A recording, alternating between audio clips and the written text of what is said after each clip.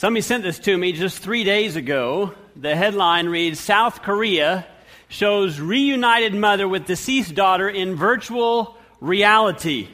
What does that mean, in virtual reality? Well, it means the mother was wearing a headset, and so they created her daughter, who passed away, I believe, at 7 years old, from an unknown illness.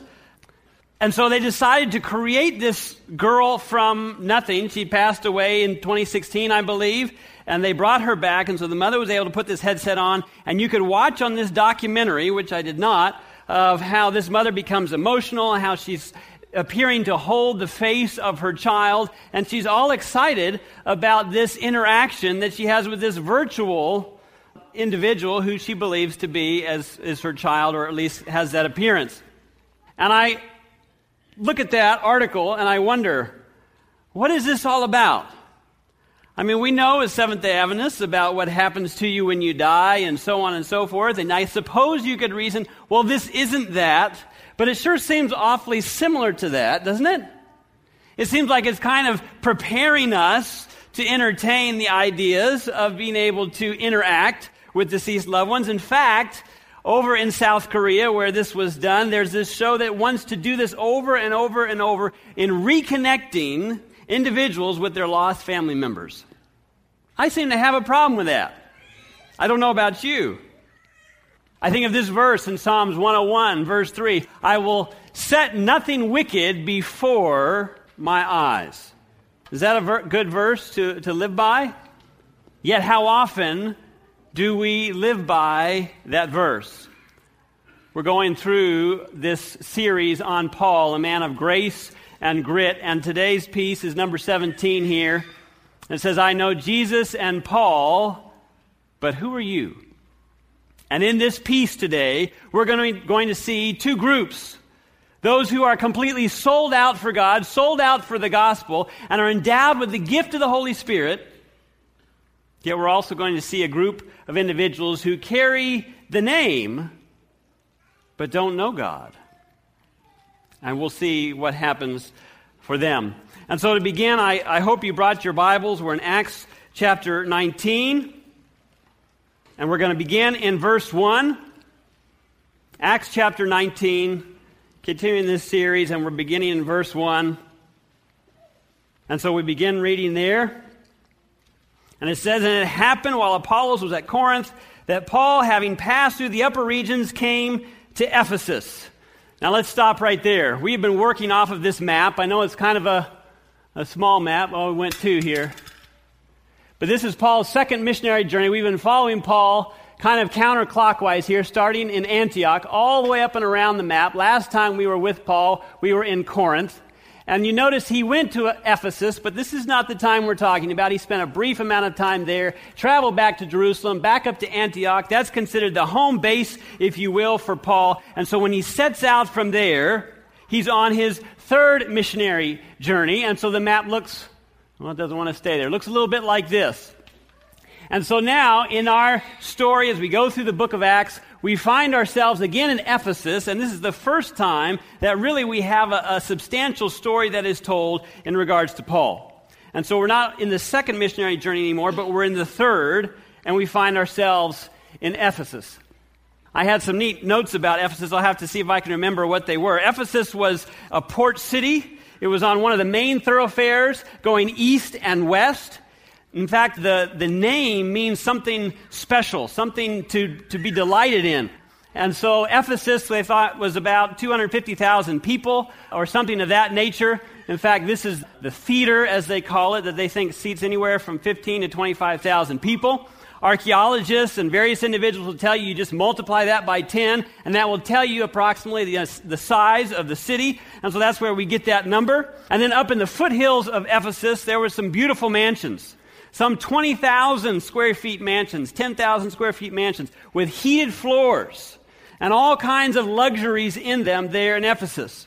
And when Paul was there, this was before the big library that Ephesus was known for was fully there, but it was still one of the highlights of that entire region.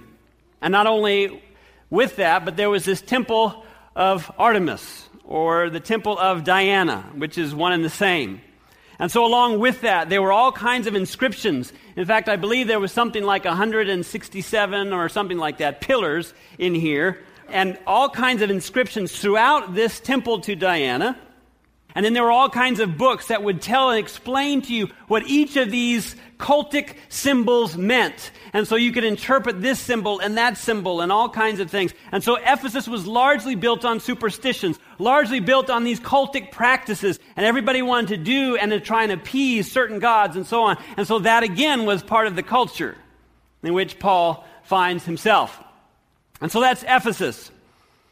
And so we continue on in our verse. And finding some disciples, he said to them, did you receive the Holy Spirit when you believed? This was a common greeting, like, are you a Christian? And so Paul is greeting these disciples. We find out later, a few verses down, there's about 12 of them. And it's a simple question. Did you receive the Holy Spirit when you believed? So they said to him, Paul, we have not so much as heard whether there is a Holy Spirit. And he said to them, in what then were you baptized? So they said, into John's baptism. Now stop right there. Did John speak of the Holy Spirit?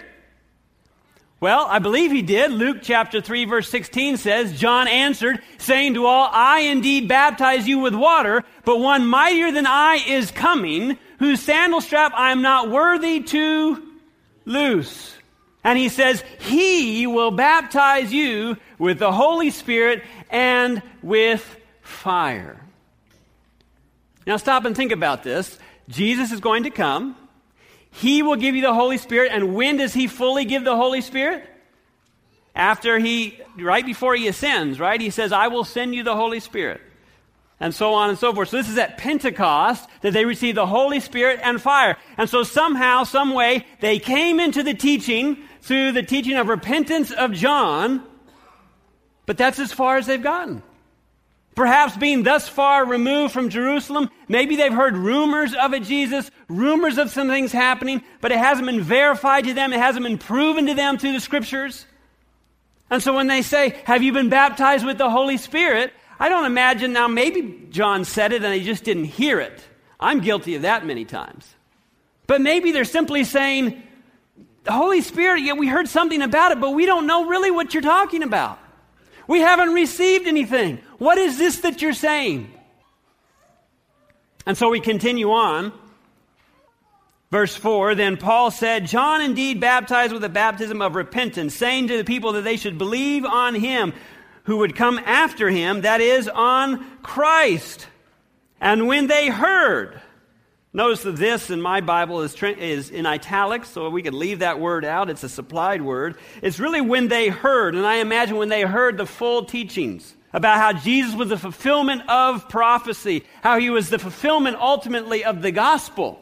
When they heard all these things, they were baptized in the name of the Lord. They come to find new information, and they say, we want to be baptized. We want the Holy Spirit. So verse 6, and when Paul had laid hands on them, the Holy Spirit came upon them, and they spoke with tongues and prophesied. And now the men were about 12 in all. So you hear the Holy Spirit. This is really a Pentecostal experience, isn't it? That we find in Acts chapter 2, where the Holy Spirit is descending down upon them, and that same group does something very similar to what we see here. In fact, let's go back. When the day of Pentecost had fully come, they were all with one accord in one place. What were they doing? They were praying. They were united. And suddenly there came a sound from heaven as of a rushing mighty wind, and it filled the whole house. There appeared to them divided tongues as of fire, and they were all filled with the Holy Spirit and began speaking with other tongues as the Spirit gave them utterance. And so it may have looked something like this. We don't know, but this is one artist's depiction of the Holy Spirit falling upon them. This is supernatural. This is not normal, if you will. But this is what the Holy Spirit chose to do to show that he was being poured out upon his church. And what was the purpose of the Holy Spirit being poured out, you might ask? Well, the verse tells us later on, or the chapter tells us in verse 7 and 8, then they were all amazed and marveled, saying to one another, How is it that we hear, each in our own, what? Language. Here's an area where there's all types of languages. And so you have all types of people having to translate, and they're not quite sure. And sometimes things get lost in translation. You can have a good translator or a bad translator. But here they're saying, we hear it in our own language. I mean, that would be like somebody here that only speaks Spanish or French or Portuguese, and they say, his accent is perfect. How come I can hear it in Portuguese? Gift of tongues. But there's good news too for us. It wasn't just for the people at Pentecost. It wasn't just for these 12 in Acts chapter 19. But what does it say in verse 17? And it shall come to pass in the last days, says God, that I will pour out my Spirit on all flesh. He wants to give us His Holy Spirit. And for what purpose? Well, you go back to the words of Jesus before He left. But you shall receive power when the Holy Spirit has come upon you, and you shall be witnesses to me in Jerusalem and in all Judea and Samaria and to the end of the earth. God gives us mission impossible, but through the Holy Spirit, He says this is mission possible. I don't speak those languages. He says it's not a problem. I don't speak eloquently. That's okay. I don't know the Bible backwards and forwards. That's fine. I'm going to give you the gift of the Holy Spirit. And through that gift, you will develop the gifts that you need to carry out the work that I've given you to do. And so it's for all. It's a beautiful promise. Here's some other verses about the Holy Spirit and His role in our life. But when the Helper comes, anybody here need a helper? I could use a whole host of them. But if it's the Holy Spirit, that's enough. But when the Helper comes, when I shall send Him to you from the Father, the Spirit of truth, who proceeds from the Father, He will testify of me. He's a helper. He's a Spirit of truth to help us to testify about Jesus. That's good news. John 14:26. But the Helper, the Holy Spirit, who the Father will send in my name, He will teach you all things and bring to your remembrance all things that I said to you. These are on the words of Jesus, on the lips of Jesus. So it's the Holy Spirit that brings back to our memory. Have you ever had that experience before? Without even really thinking about it, all of a sudden the verse just comes to your mind and you find yourself reciting the verse. And you said, boy, how did I remember that? The Holy Spirit. Perhaps you're testifying about Him and He brings words back. He's our helper. That's the Holy Spirit. Another verse, John 16:7 and 8. It is to your advantage, Jesus says, that I go away. For I do not go away, the Helper will not come to you. But if I depart, did He depart? I will send Him to you. And when He has come, He will convict the world of sin and of righteousness and of judgment. It's another role of the Holy Spirit. Convict you and to convict me of sin. Do we need to be convicted of sin? We do. Without that influence of the Holy Spirit, I'm fine. I don't have any problems. Everything's good. And then the Holy Spirit comes along and says, what about this thing over here? Oh, never mind that. What about this thing over here? He brings us into situations, into conversations, into places to hear speakers or sermons or radio broadcasts or any number of things to bring conviction to our hearts. And we could talk about what we do with that conviction, but that would be a different sermon. Romans 8:26 and 27. Likewise, the Spirit also helps in our what? Weaknesses. We don't know how we should pray or how we ought to pray, but the Spirit Himself makes intercession for us with groanings which could not be uttered according to the will of God. I hear people say all the time, Pastor, I don't know how to pray.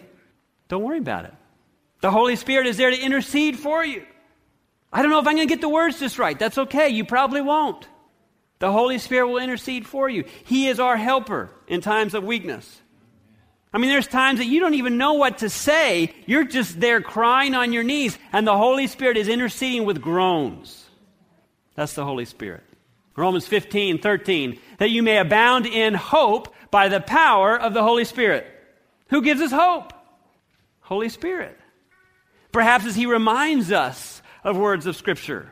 When we have a bad day that leads to a bad week, He reminds us of our favorite verses. He reminds us that we need to pray. He reminds us it's going to be okay. This thing that we thought was the biggest thing ever probably isn't. This too shall pass. John 14:16, and I will pray the Father, and he shall give you another comforter, that he may abide with you forever. I like that word, comforter. That's what I need sometimes. I like it when people come along and fix it, but sometimes I just like it when people just come alongside and say, I'm sorry. It's going to be okay. I'm here for you. Or maybe they don't say anything at all. It's just their presence, and you know you're not alone. The Holy Spirit. 2 Thessalonians 2:13, God from the beginning chose you for salvation through sanctification by what? The Spirit and belief in the truth. What is sanctification anyway? It's this idea of becoming more like Him, isn't it? And who helps us in that? Does Jesus stand back and say, get it all figured out, and when you're perfect, come and see me and we'll talk? No. He says, I'm going to give you the Holy Spirit to help you in this process along the way. He's going to convict you of sin. He's going to empower you to overcome sin. He's going to remind you of passages and verses to claim. He's there with you. Again, the Holy Spirit. Galatians 5:22 and 23, but the fruit of the Spirit, and I love this verse, but it challenges me every time. The fruit of the Spirit is love, joy, peace, long-suffering, kindness, goodness, faithfulness, gentleness, and self-control. Does anybody need those fruits? Some of them, to me, come easier than others. Love, joy, peace, long-suffering. Is it possible to be right but not be kind? Is it possible that you know the right thing to do and you're going to tell them what they need to do, but you're not gentle? Is it possible that you're supposed to bear long with somebody, but you just want to nip it in the bud? Yeah. Love, joy, peace, long-suffering, kindness, goodness, faithfulness, gentleness, and self-control. And some of you might say, I need those. How do I get them? I think of Luke 11, verse 13. If you then, being evil, know how to give good gifts to your children. Thank you for reading this, Isaac. How much more will your heavenly Father give the Holy Spirit to those who ask? Notice how simple it was in this verse. Here in Acts. Have you had the baptism of the Holy Spirit? No, we don't even know what you're talking about. And they're explained and they come to an understanding and they simply just ask. They want to be baptized. They want somebody to pray over them and they receive the Holy Spirit. Because they simply asked. We have not because we've asked not. So why aren't we asking more? Why aren't we asking every day for the fruits of the Spirit? Why aren't we asking for love and joy and patience and peace and kindness and self-control? Why aren't we asking for these things? Because He wants to give them to us. I think of this verse in Philippians 2:5 where it talks about Jesus humbling Himself lower and lower until eventually He has humbled Himself to being crucified of all things on a cross, naked. But right there at the top, before we even get into that, it says, let this mind be in you, which was also in Christ Jesus.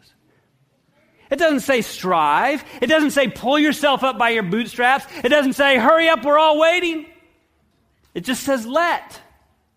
I mean, what does that word mean? Let. Allow.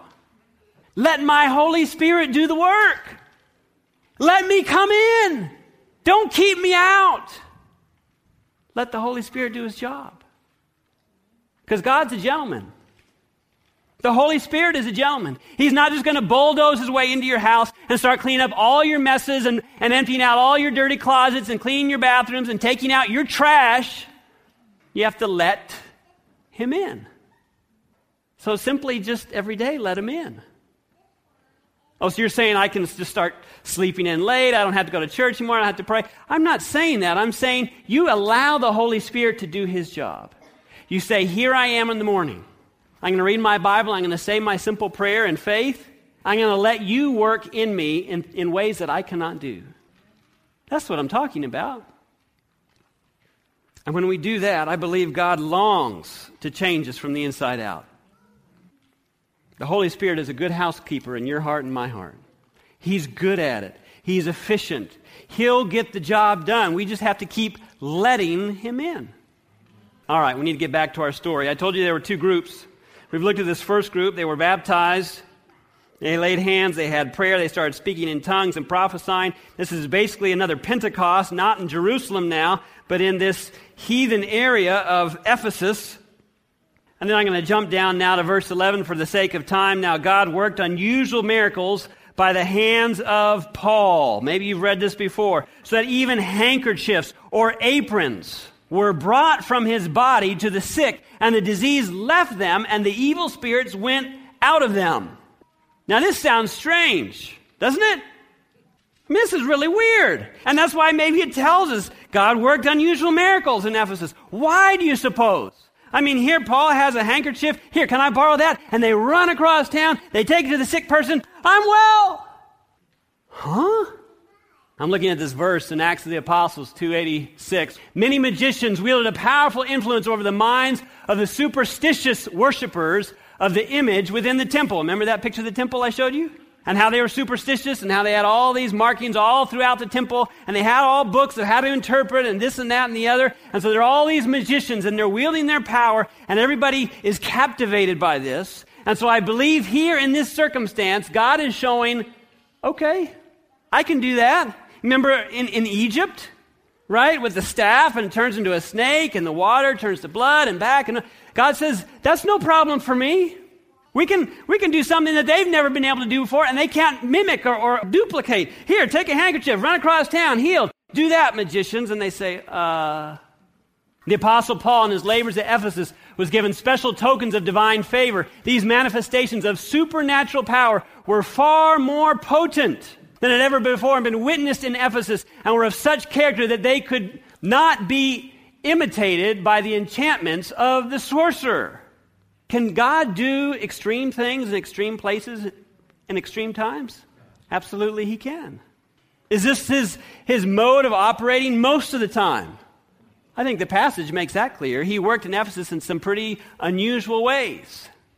But God has a plan. He has a purpose. He's getting the people's attention. And if he did it in Ephesus, he can do it here in Hendersonville.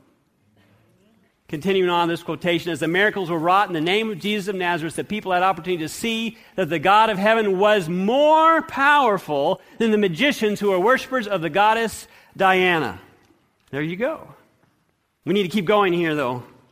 Not everybody subscribed to this Daniel fast. Then some of the itinerant Jewish exorcists. Let's break that down a little bit. Itinerant, that just kind of means traveling, drifters, if you will. Jewish, this would be God's chosen people, but they're exorcists. They go around casting out demons, which, there's a place, I suppose, for that, but this is we have a hint later in the passage that this is pretty dark. It says, then some of the itinerant Jewish exorcists took it upon themselves to call the name of the Lord Jesus over those who had evil spirits, saying, we exorcise you by the Jesus whom Paul preaches. Also, there were 7 sons of Sceva, a Jewish chief priest, who did so.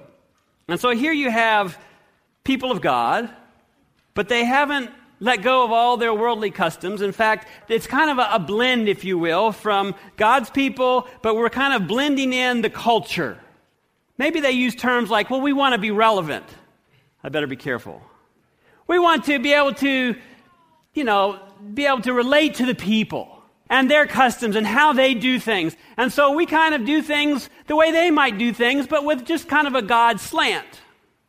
And so here this demon comes up, and so they say, yeah, this Jesus, with the handkerchief and all that, he seems pretty powerful. Let's try casting out in the name of Jesus. And what's the response here that we read? And the evil spirit answered and said, it's pretty bad when you get your sermon title from the devil. Jesus I know, and Paul I know, but who are you? I don't know you. Here you are trying to use the power in the name of Jesus, but do they know Jesus? No. Are they in a relationship with Jesus? No. Have they asked for the Holy Spirit? Have they let the Holy Spirit in? No. And friends, we talk about the devil as if he's this little thing to not have to be afraid of because God is more powerful. That's absolutely true. But let me tell you, if you don't have God on your side, you better be afraid. Because the devil is big, he's smart, he's cunning, he knows your weaknesses and mine, and given one lick of an opportunity, he will thrash us. He will thrash you and he'll thrash me. And so here, in this moment, we see a shift. Jesus I know and Paul I know, but who are you? And then the man in whom the evil spirit was leapt upon them, overpowering them, and prevailed against them, so that they flew out of the house naked and wounded. I mean, they're running for their lives, I imagine. And it says, this became known both to all Jews and Greeks dwelling in Ephesus, and fear fell on them all. They tried to go toe-to-toe with the devil, and they lost. Embarrassingly, they lost. Another quote from Acts of the Apostles. Sorcery had been prohibited by the Mosaic law on pain of death, yet from time to time it had been secretly practiced by the apostate Jews. We know this is forbidden. We know this is not something that we're supposed to do, but from time to time we can just secretly dabble. Shh. Don't tell anybody. I mean, you do it too. Shh. And so then they get hammered. We read that part already. And it says, facts had previously been concealed, were now brought to light. Their true character was exposed, we could say. Their true relationship or lack thereof was exposed. Facts had been previously concealed, were now brought to light. In accepting Christianity, some of the believers had not fully renounced their superstitions. To some extent, they still continued the practice of magic. And you say, well, Pastor, we're in 2020. We don't do magic. It doesn't apply to us. Or does it? They accepted Christianity. We've accepted Christianity. But have we fully renounced the world? What do you have in your earbuds? The music that you listen to. I could spend the next hour easily talking about all kinds of music and the lyrics that are just detestable. People that are saying in their lyrics that I've given my heart to the devil and my soul to the devil and all of these things, and they're the number one hit. Well, I just like the beat. Remember how when David used to play the harp? And if you go back and look at that story, he would feel anxious and all worried that he had these evil spirits, and David would come and play the harp, and with music, the spirit would depart from Saul. Is it too far-fetched to think that with music, the Spirit can fill our minds and take possession of us based on what we're listening to? And is it any different than dabbling with the magic back then? How about entertainment? For some of you, as soon as the sun sets tonight, you're going to go to Netflix or one of these other places and you're going to find something to watch for entertainment. And in that entertainment, there's going to be all kinds of garbage. Well, Pastor, I don't do it. Well, good. I'm glad. I just like to watch other people do it for entertainment. Not so glad. What does that say about me as an individual when I'm entertained by watching other people in their sin? And what happens to this idea that by beholding I become changed? I mean, we could talk about gaming. This seems like the most ridiculous thing for me to even talk about, but statistics keep showing that time and time again, people are sucked into gaming. And what's the biggest part about gaming? I don't fully know, but if I get this thing, and I get this spell, and I cast it over here, and I shoot up these people over there, and I take possession, and all this other stuff. I mean, we're Christian. We're here. But we're dabbling. Aren't we? And what if on down the line it gets a little bit rough, or it gets a little bit too hard, and we say to the devil, I cast you out in the name of the Lord Jesus Christ, and the devil looks at us in the eyes and says, I know Christ, I know Paul, but who are you? This is a serious message. And we can sit here in our comforts and we can say, oh, I'm fine, and that's the way it is to see in the church. I have one foot over here in the church side of things, and I have one foot over here in the world side of things, and I like it that way. Oh, you're going to go to hell. No, I'm not. I was in church on Sabbath. Oh, you're a legalistic, you're a holy roller. No, I'm not. I know how to have fun. And we think we can just teeter on the line. But the time's going to come that we can't teeter. And the real true reality is, if we're not decidedly on the side of Jesus Christ, we're not on his side at all. And what is that other verse that plagues me at times when Jesus, he says, didn't we cast out demons in your name and work miracles in your name and all these things in your name? And he says, I never knew you. I mean, even Jesus might say, I knew Paul, I knew Stephen, I knew Moses, but David Wright, who are you? Wow. So what happens to the second group? Verse 17. Oh no, we got to go to another verse first. We'll come back to that. Keep your finger in the book of Acts. We're going to finish up there. But 2 Timothy 3, 1-5. Another verse that haunts me. Verse 1. But know this. I'll give you a little time. 2 Timothy chapter 3, verse 1. I want you to see this in your own Bible. 2 Timothy chapter 3, verse 1. But know this, that in the last days, are we living in the last days? Yes. Perilous times will come. Have perilous times come? For men will be lovers of themselves. Do we see that? Yes. Lovers of money. Yes. Boasters. Yes. Proud. Yes. Blasphemers. Yes. Disobedient to parents. Absolutely. Unthankful, unholy, unloving, unforgiving, slanderers, without self-control. We see it all. Brutal, despisers of good, traitors, headstrong, haughty, lovers of pleasure rather than lovers of God. And then here's verse 5. Having a form of godliness, but denying its power. And what was the power we learned of earlier today? The Holy Spirit. Denying the power of the Holy Spirit to take away all of these evil traits of character that are in you and me, and the Holy Spirit longs to do it. And if we just ask, He'll do it. But if we don't ask, we end up being in verse 5, having a form of godliness, but denying its power. Have mercy. And so back to our story in Acts, chapter 19, verse 17. We'll go back up to 16. No, we'll go to 15. And the evil spirit answered and said, Jesus I know, and Paul I know, but who are you?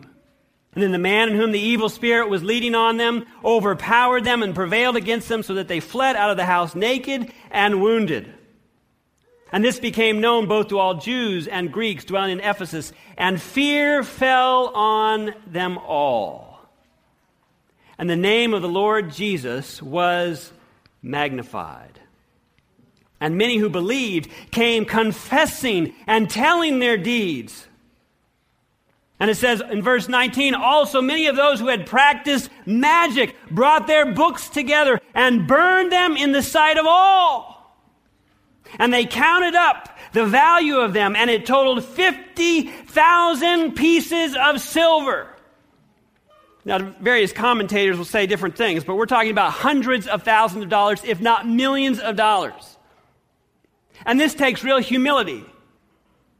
Go home, clean out your DVDs, clean out your music, find it on your phone, wherever it is, and bring it here. We're going to burn it. And everybody sees your stuff. Everybody sees your books of magic. Everybody sees your pornography. Everybody sees your alcohol, and you put it in a paper bag. We know what it is. Everybody sees your cigarettes and all of your garbage. But they bring it and they say, we have to burn this stuff. Because we've seen what happens when we dabble with it. And it's not good. And I believe in this passage, we have a call to God's church to burn your junk. And we can sit here and think, oh, I don't have any junk. Well, then pray for the Holy Spirit to reveal the junk. Whether it's big stuff or little stuff. Why are you dabbling with it? Why is it in your possession? Why is it in your home? Get rid of it. Well, Pastor, it's worth a lot of money. I mean, it's a whole collection of cigars. Burn it. Well, couldn't I at least sell it and make it? No, you're putting it in somebody else's hands. Burn it, destroy it, get rid of it, put it down the drain. And notice the last verse here. So the word of the Lord grew mightily and prevailed. Do you want the word of the Lord to grow mightily in your own experience?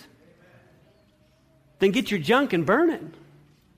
Do you want the Holy Spirit to come alive in your life? Nothing will do it more than saying, okay, this thing, this pet, this thing, this shackle that's been on my leg for 25 years, it's gone. How are you going to get rid of it? You've tried before. Your promises are like ropes of sand. This time I'm claiming the power of Jesus Christ through the Holy Spirit to get it out of my life. I'm burning it. I'm going to destroy it. And that's the greatest thing about fire. You know, you have a weak moment later, and you come back, and you're here in the ashes, and you're picking through it. It's gone. Chemically, it's changed forms. It's not that thing anymore. We need to burn it. And so I'm going through this, and I'm thinking, well, that's nice. How do I preach this sermon and just wish him a happy Sabbath? You can't do that. And so here I am again, going through this series of Paul, asking and making an appeal.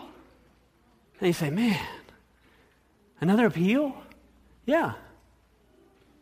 I don't intend for this to be a general appeal. I don't intend for everybody to come forward, but I also don't want you to think that anybody that comes forward has an issue with alcohol or pornography or cigarette. That might be the thing. It might be something else. It might be this pestering habit. It's really none of our business. But if they have the guts to bring all of their stuff physically and burn it, shouldn't we be okay just coming forward and saying, I have a thing, and today I'm deciding to burn it. And it's probably better we not share it, because your thing might be this eensy-beensy, but it's keeping you from God.